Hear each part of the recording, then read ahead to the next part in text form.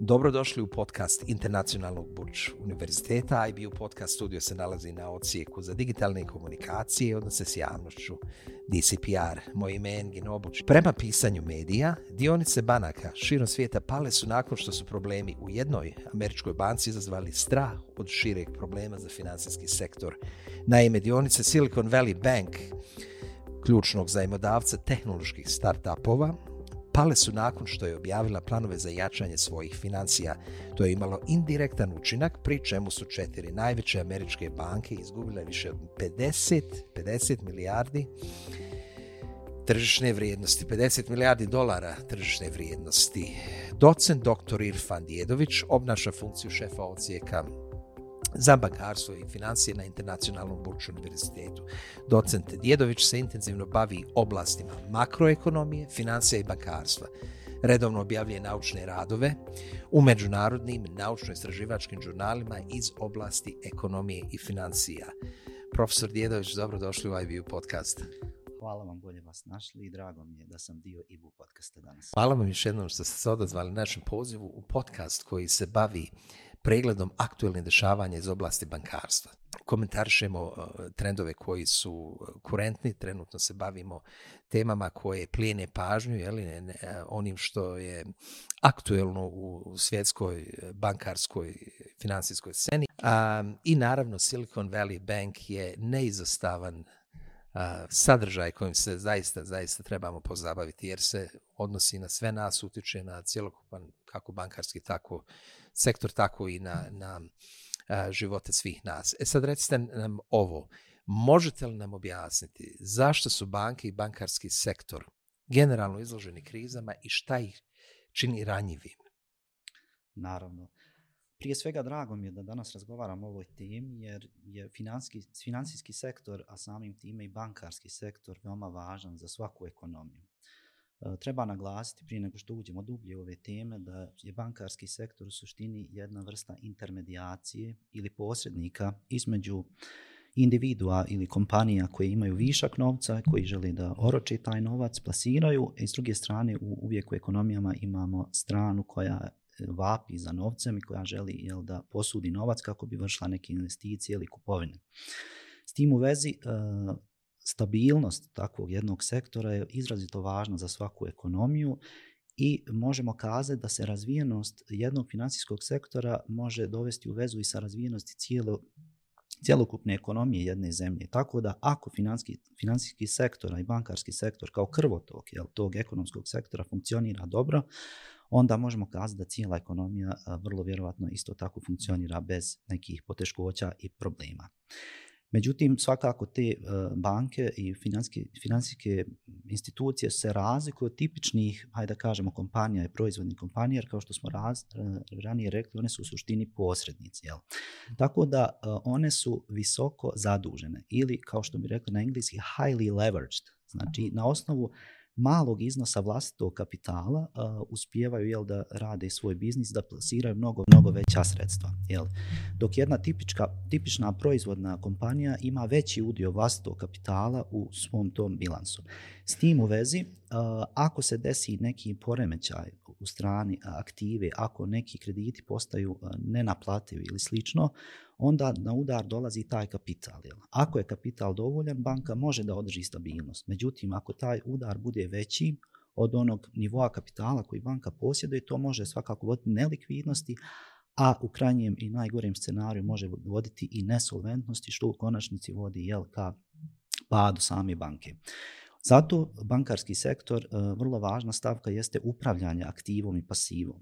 Upravljanje bankarskim rizicima koji su tu prisutni, kreditnim rizikom likvidnosti i ostalim bankarskim rizicima, kako do toga ne bi došlo. Tako da svaka banka, a i regulatori mnogo posvećuju pažnje tome. I pri kraju ovog odgovora želim da kažem da jedna banka je zdrava ako javnost smatra da je banka zdrava. Interesantan odgovor. Jeste. U kojem smislu? Kako mislite to? U smislu da ako se desi panika u financijskom sektoru, u bankarskom sektoru, koja je možda rezultat banke koja je zaista u problemima, onda se stvara u tom sektoru jedan domino efekat, psihološki efekat, gdje i ostali štediše, klijenti ostalih banaka koji su moguće zdrave i koji nemaju problema kao što ima ta, da kažemo, nezdrava banka, onda i oni pomisle dolazi u pitanje naš novac, želimo da povučemo taj novac i nastaje takozvani bank run ili juriš na banke. A mi svi znamo da banke taj novac koji štediše oročuju kod njih ne drže u banci, nego ga plasiraju dalje. Tako da vrlo rijetko ili bilo koja banka može da se odupre toj vrsti juriša i onda to može da i zdravu banku učini nezdravom i da je odvede u nesolventnost, nelikvidnost i u krajnjem slučaju u propast takve banke. Zato je stabilnost i povjerenje u bankarski sektor veoma, veoma važno jer je veoma povezan i taj domino efekat može biti poguban za cijeli sektor. Šta znači da je banka stabilna? Evo vi kažete zdrava, koristimo metafore. Šta znači kad je jedan bankarski sistem zdrav, stabilan? Da. Bankarski sistem je zdrav i stabilan kada je on likvidan, znači kad ima dovoljno iznos sredstava da one obaveze koje dospijevaju da isplati, kada je profitabilan, kada je dovoljno kapitaliziran, kada ima dovoljan iznos kapitala. Znači, šta u tom smislu poduzimaju regulatori, kako banke ne bi dolazile u takve situacije? Da.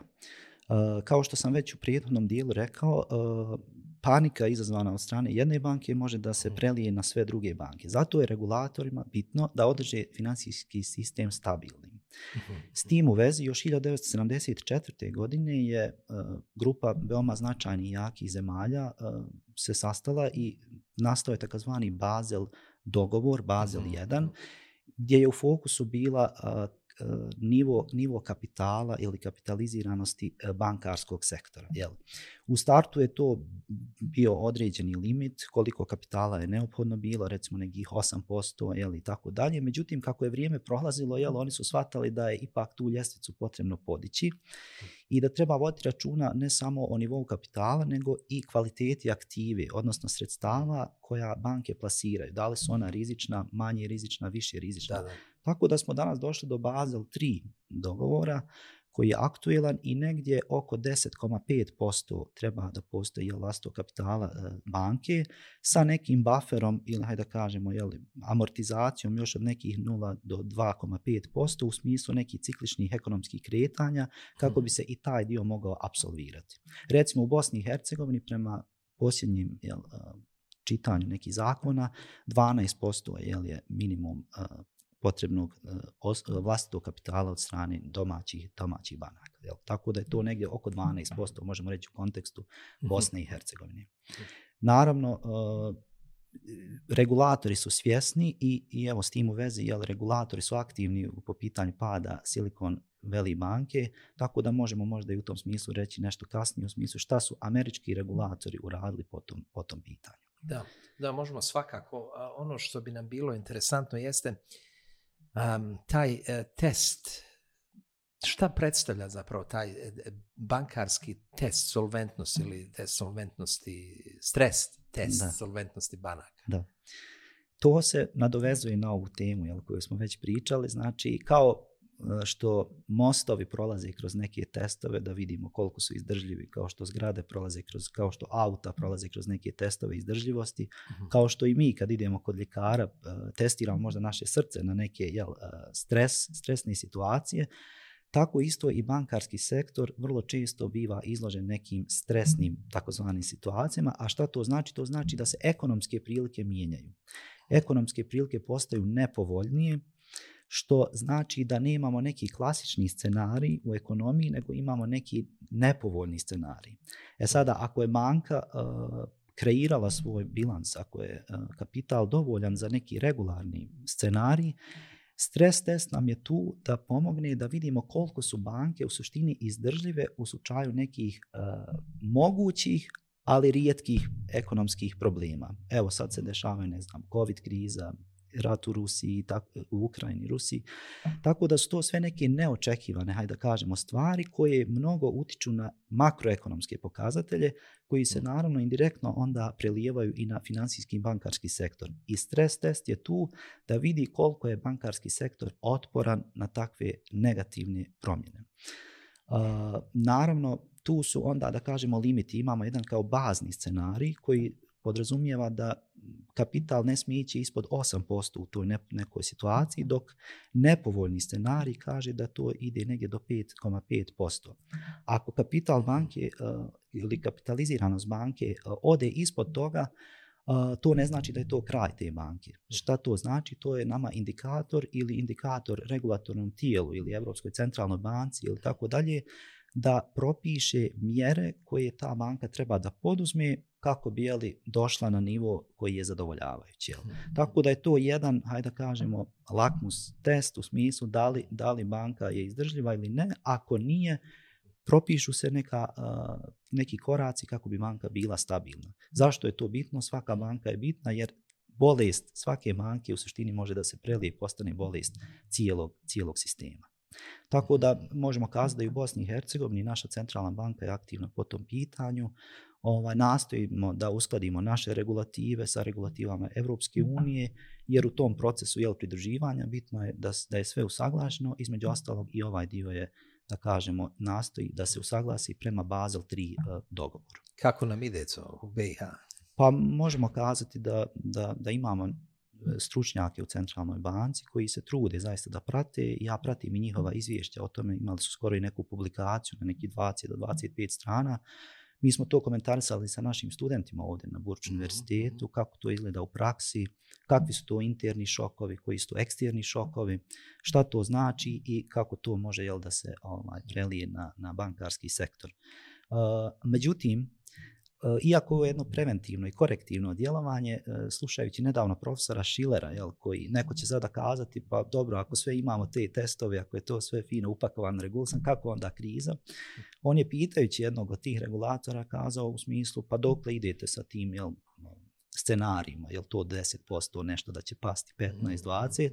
On, na primjer, odgovor bio 15%, a onda je kazao, a šta ako ide preko toga, šta onda? Jel? Tako da onda nije imao osoba iz regulatorne agencije neki adekvatan odgovor, što znači da ipak ako se desi neki veoma veliki šokov i nepovoljne situacije, da ipak sektor može biti ugrožen. Znači ne isključujemo tu opciju, ali na ovaj način ipak je neka vrsta preventivnog djelovanja. Da. Sljedeće aktualna dešavanja vezana za pad Silicon Valley banke. Možete li nam objasniti uzroke i hronologiju pada ove banke? Mislim da je hronologija pada vrlo interesantna jer ukazuje na smjernicu koji mogu da se kreću i druge banke. Kako u Americi, tako i u BiH. Tako da posebno nam je interesantan taj hronološki aspekt pada banke. Svakako. Pripremajući se za razgovor, nastojao sam da pratim sa izvora informacije, tako da sam se referirat ću se na Wall Street žurnal i njihovu observaciju ovog pada, kako oni kažu, 36 sati koji se desio. Znači, 36 sati? Da. Znači, 17. banka u Sjedinjenim Američkim Državama po nivou konsolidovane aktive je pala u nekih 36 sati. Da li je to moguće? Da li su to neke metafore ili je zaista moguće da banka propadne u 36 sati? Pa dobro, mislim, uvijek postoje neke prethodna dešavanja koja mogu tome da vode, ali onaj sami čin koji je se desio krajnji se odvio u tih 36 sati. Dakle, kao što smo spomenuli, znači 17. po veličini banka je pala u neke 36 sati. Sad, šta je otišlo po zlu, hajde da kažemo. Malo ću se referirati na ovu hronologiju iz Wall Street žurnala. Mi svi znamo da je 2007-2009. godine desila se velika financijska kriza, takozvana Great Recession, po uzoru na Great Depression koji se desio 1929. 30. godine. Znači, to je bila najveća kriza izazvana problema u financijskom sektoru i zato je zovemo financijska kriza, pored nazva Great Recession.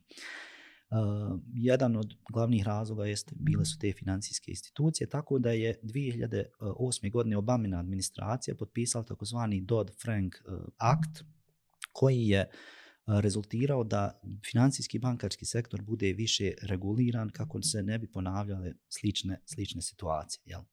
Međutim, šta se dešava 2018. godine sa dolaskom nekih novih administracija, regulacija za banke koje su imale aktivu manju od 250 milijardi dolara je na neki način olabavila. U smislu da im se da nekako više prostora za rad, da lakše dišu, jel, što se kaže. I oni su to smatrali da je to kao jedna vrsta birokratije koja usporava razvoj tog tržišta. Sada, sljedeća stvar koja se dešava za vrijeme pandemije, ta banka je dobila velike izvore keša, odnosno porasli su depoziti i depoziti su porasli na 189 milijardi dolara. Znači u 2021. godini je bila najprofitabilnija godina za SVB banku, Silicon Valley banku. Znači stvari su se kretale u tom smislu. Sada, kada banka ima mnogo novca, depozita, keša, naravno da taj novac ne stoji, nego je on investiran kako bi banka dobila određeni povrat. Jel? Gdje je ova banka investirala? Možemo reći u relativno sigurne vrstu investicija, čim je to vezano za vladine obveznice, one se smatraju, hajde da kažemo, sigurnim. Međutim, i u tom smislu oni su investirali nekih 100 milijardi dolara u dugoročne trezorske obveznice, kao i državne hartije od vrijednosti zasnovane na hipotekama. Znači, tako da je u tom smjeru otišlo oko 100 milijardi u jednoj godini. I smatralo se to jednom sigurnom investicijom. Međutim, uzimajući u obzir vremensku vrijednost novca kao koncept, i uzimajući u obzir da je Fed, odnosno Američka centralna banka, kao odgovor na trenutnu inflaciju, počela da povisuje kamatne stope, to se odrazilo i na vrijednost ulaganja koje je Silicon Valley banka imala, tako da je vrijednost njenih ulaganja pala za 17 milijardi. Znači, bila je manja za 17 milijardi u odnosu na njenu fair vrijednost. Tako da na strani aktive doživljen je veliki gubitak. Znači, tako da je velika razlika između onog što su uložili i onoga što je to sada vrijedilo. Nadovezujući se na to, znači, također u tom periodu nivo depozita se smanjio, izazvan svim ovim situacijama u ekonomiji i tako dalje, tako da je povučeno između marta i decembra 2022. oko 30 milijardi depozita. Tako da pasiva, da kažemo, se smanjila, aktiva je također doživjela gubitke na ovoj strani oko 17 milijardi. I kao odgovor na to da bi Silicon Valley banka mogla da isplati i da popuni te praznine na ovoj strani, prodavali su svoj dio aktive. I vi znate, kada nešto prodajete u žurbi ili vam je stalo da to što prije prodate kako bi nešto drugo, da kažemo, popunili, onda to ide ispod neke vrijednosti. I u toj prodaji tih vrijednostnih papira Silicon Valley banka je izgubila oko 1,8 milijardi dolara. Tako da sve ovo je vodilo kao jednom negativnom signalu za investitore, a mi znamo da investitori pomno prate sve kompanije, bankarski sektor i tako dalje, i vidimo onda kakva su očekivanja. Ako su negativna očekivanja, ako su negativni trendovi, onda se prodaju te dionice i to je vodilo ka drastičnom padu dionica Silicon Valley banke, izazvane time. Šta je još značajno, referirajući se na Wall Street žurnal, menadžeri startup kompanija koji su bili glavni klijenti SVB banke su netom počeli da dobivaju alarmantne pozive od investitora rizičnog kapitala, odnosno venture capitalist, da povlače novac iz Silicon Valley banke kako bi spasili ono što se može spasiti. I u tom kratkom periodu oni su povukli oko 42 milijarde dolara. Znači u tom, hajde da kažemo, ovih par dana ili par sati, i to već nazivamo jurišom na banku, odnosno run on bank. I to se upravo desilo Silicon Valley banke i to je značilo u suštini kraj, odnosno krah te banke. Jer nijedna banka ne može da izdrži toliki udar i toliko instantno povlačenje depozita sa njenih računa. Tako da je to, hajde da kažemo, jedan uprošteni kratki scenarij, odnosno hronologija dešavanja u Silicon Valley banci koja je dovela do njenog pada. Tako da, eto, otprilike to je ta hronologija. Da, to je zaista zabrinjavajuće. A da li su i kako su reagovale vladine regulatorne agencije u tom smislu i šta su poduzele po ovom pitanju? Naravno, u kontekstu svih stvari koje smo već kazali, mi znamo koliko je financijski sektor važan, odnosno bankarski sektor za stabilnost cijelog ekonomije i sistema i promptno su reagovali, da kažemo, znači regulatorne agencije, takozvani FDIC ili, hajde da kažemo, agencija za osiguranje depozita u Americi je izašla i kazali su da će u roku od 3 dana svi depozitari moći da dobiju nazad svoj novac. Depoziti u Sjedinjenim Državama su osigurani do nivoa $250.000. Tako da je to neka garancija od strane vlade i regulatornih tijela kako bi i u nekim mirnim periodu držali štediše mirnima. Što znači da svi mi koji eventualno imamo, svi građani Sjedinjenih Država koji imaju depozit do $250.000 su, hajde da kažem, uvijek mirni iz razloga što znaju da to garantuje vlada, odnosno regulatorna tijela. S druge strane, oni koji imaju preko toga, sav iznos preko toga nije osiguran i taj iznos već postaje upitan. I vidite koliko, hajde da kažemo, preventivno regulatorna tijela i vlada osiguravaju depozite kako bi depozitare učinili sigurnim možda kada se dešavaju neke manje turbulencije.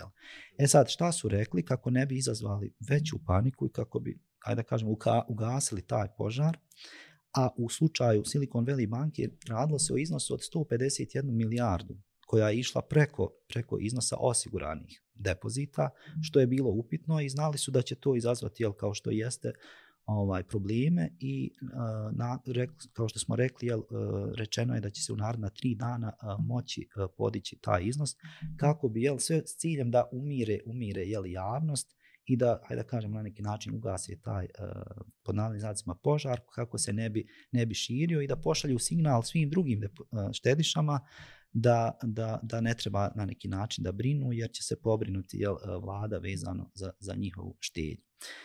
Sada, naravno, depozitari će dobiti svoj iznos novca, međutim, Janet Yellen, ministrica trezora Sjedinjenih Američkih Država, je kazala da pobrinut ćemo se za depozitare, ali shareholderi, odnosno vlasnici i oni koji su ulagači bili, ovaj puta nećemo raditi takozvani bailout, nećemo spašavati Silicon Valley banku, tako da su u ovom slučaju više sreće imali depozitari u odnosu na one, da kažemo, dioničare, jer trezor, odnosno vlada je ovog puta odlučila da ne spašava Silicon Valley banku, tako da to je prema riječima predsjednika Bidena, on je rekao, ovo je kapitalizam, vi ste ulagali, uzimali ste rizik je bio možda pretjeran, tako da ono što ste izgubili, to vama ide, ali na neki način zaštićeni su ostali, ali naravno ne samo s ciljem da se zaštite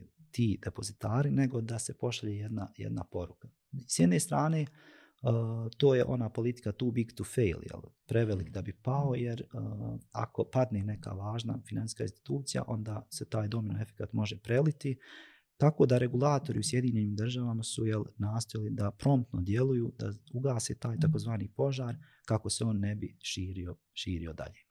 Znamo da je američka vlada za vrijeme Obamine administracije uradila jedan ogroman bailout banaka koje su u potpunosti propale i da je to bilo nešto ogromno,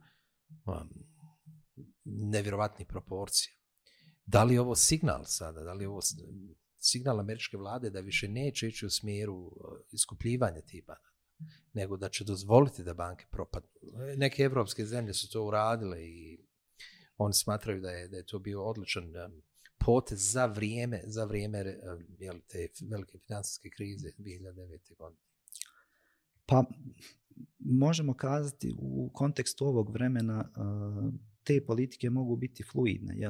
Ako oni shvate da ta kriza može izazvati velike reperkusije i tako dalje, kao što je to bilo 2007. 2009. gdje je bilo mnogo toksične aktive, gdje mnoge su institucije ušle u takve neke rizične poslove jer su se vodili možda tom pohlepom i možda u podsvijesti računali da će se pojaviti lender of last resort kao centralna banka koja će ih spasiti. Išle su takve stvari, ali ovo je definitivno jedna poruka svima da rizik koji preuzimate kao investitori možda ipak neće biti preuzet od strane vlade i bit će dozvoljeno da padnete. Ali naravno uvijek ne treba isključiti scenarij gdje ako vlada procijeni da je previše rizičan pad jedne ili više institucije, ako se desi neki bank run značajniji, neki gori scenarij, onda ne moramo isključiti u budućnost da će biti ponovo neki bailout, ali u ovoj situaciji je stav zauzet na taj način, tako da je to definitivno jedna poruka svima u financijskim institucijama. Da li je to i stav ekonomske struke na posljedice koje su izazvane padom Silicon Valley Banka? Zapravo koji je zvaničan stav ekonomske struke? Kako je struka posmatra u pitanju? Da, u smislu kakve bi mogle biti reperkusije izazvane padom Silicon Valley banke. Da. Pa generalno, čitajući u zadnje vrijeme stavove, smatra se da, kao što sam spomenuo, da na prisutnost manje toksične aktive, manjih plasmana, gdje u odnosu na 2007. 2009. kada je bila kriza, ne očekuje se razmjeri krize kao što je bila tokom financijske krize. Također vidimo da je UBS banka isto promptno djelovala, gdje je za 3,2 milijarde dolara preuzelo švicarskog giganta Credit Suisse. Naravno, to su sve neki način da se taj požar ugasi i hajde da kažemo, nadajmo se da se neće dalje taj val prelijevati, da će se zaustaviti na tome. Iako moramo kazati da će ipak biti potreban određeni period da se financijski sistem ustabili jer je došlo do pada vrijednosti dionica, pada povjerenja u financijski sektor, onda uvijek naravno poslije toga svi su oprezniji. To naravno se negativno hajde kažemo odražava na cjelokupni ekonomski život jer naravno štediše će biti opreznije, investitori će biti oprezniji, banke će biti opreznije prilikom plasiranja sredstava, što je negativno definitivno za jednu ekonomiju koja uvijek vapi za aktivnostima, vapi za investiranjem, potrošnjom i tako dalje, kako bi taj sistem bio i održavao taj tempo rasta koji je zadovoljavajući. Tako da nadamo se da neće doći do pada još nekih financijskih institucija, ali možda pozitivna stvar u svemu ovome što možda možemo doći do otkrivanja koji su to još ranjive banke i financijske institucije, pa da se to sanira prije možda nekih novih kriza. Tako da na površinu uvijek izlazi, ali evo vidimo sad da u Švicarskoj se ovo desilo. Možda možemo kratko reći za Bosnu i Hercegovinu. Danas, da, to nam je uvijek interesantno. Da. Mi se uvijek pitamo šta se dešava u Bosni i Hercegovini, kako se svjetski fenomeni, kako se, dakle, događaji, financijski događaji naročito bankarskog karaktera odražavaju na poslovanju u Bosni i Hercegovini, kako se odražavaju na bankarski sistem u Bosni i Hercegovini. Da. Čitajući, hajde da kažemo, komentar iz Centralne banke Bosne i Hercegovine koji pomno prate naš bankarski sektor, oni smatraju da je dobra stvar što je UBS banka promptno reagovala, što je saniran taj Credit Suisse i što je kupljen i što nije dozvoljeno da se ta kriza širi. Naše banke nisu povezane kroz vlasničke odnose sa ovim značajnim, odnosno ovom švicarskom bankom, tako da s te strane ne bi trebalo biti problema. I smatra se da ne postoji rizik da financijska stabilnost bankarskog sektora u Bosni i Hercegovini bude ugrožena slijedom rasta rizika po postavljanju pojedinih evropskih, jer mi smo više vezani za Europu, ali naravno dešavanja u Americi se prelijevaju na Europu, pa onda indirektno dolazi kod nas. Tako da oni naglašavaju da su depoziti građana u Bosni i Hercegovini sigurni, da su banke likvidne i dobro kapitalizirane. Znači, tako da su to sve neki argumenti, da kažemo, koji kažu da je ipak sektor trenutno stabilan.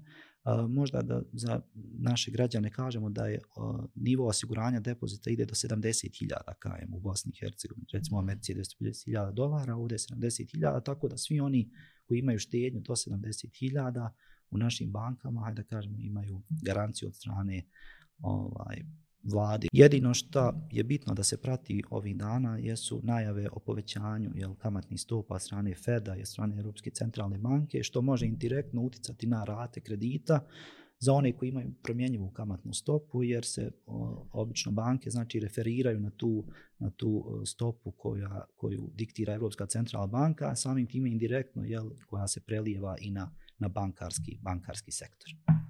Koja je vaša prognoza za bankarski sektor u Bosni i Hercegovini? Pa bitno je da nastavimo da budemo pozitivni, da ne širimo tu paniku, hajde da kažemo, i bitno je da po meni slušamo šta naše institucije kažu, da im vjerujemo. I evo, kao što smo naveli, Centralna banka Bosne i Hercegovine, koja je, hajde da kažemo, najrelevantnija da iznosi ove određene podatke, koja ima sve podatke više od bilo možda koje individue, možemo kazati da je trenutno stabilan i ako ne bude nekih većih, hajde da kažemo, problema i turbulencija na svjetskim tržištima, nadamo se da će naš bankarski sektor ostati i dalje stabilan. Hvala vam, profesore Djedović, što ste izdvojili vrijeme i učestvovali u ovom podcastu u kojem analiziramo, onako koji predstavlja zapravo jedan brief kojim analiziramo kurentne trendove i događaje u svijetu, uključujući bankarski sektor.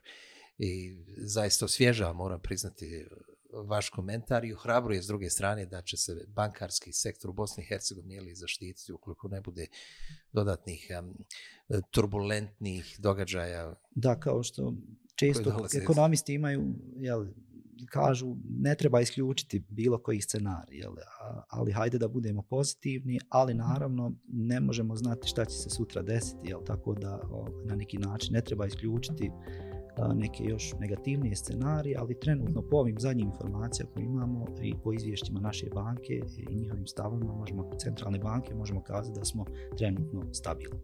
Ukoliko dođe do takvih situacija, mi ćemo vas svakako pozvati ponovo da razgovaramo. Bit će mi zadovoljstvo. Hvala još jednom, zahvaljujemo što ste nam se pridružili i nadamo se da vam je ovaj podcast bio interesantan i informativan. IBU podcast je lociran na Ocijeku za digitalne komunikacije i odnose s javnošću Internacionalnog Burčkog univerziteta i želimo vam sve najbolje u narednom periodu.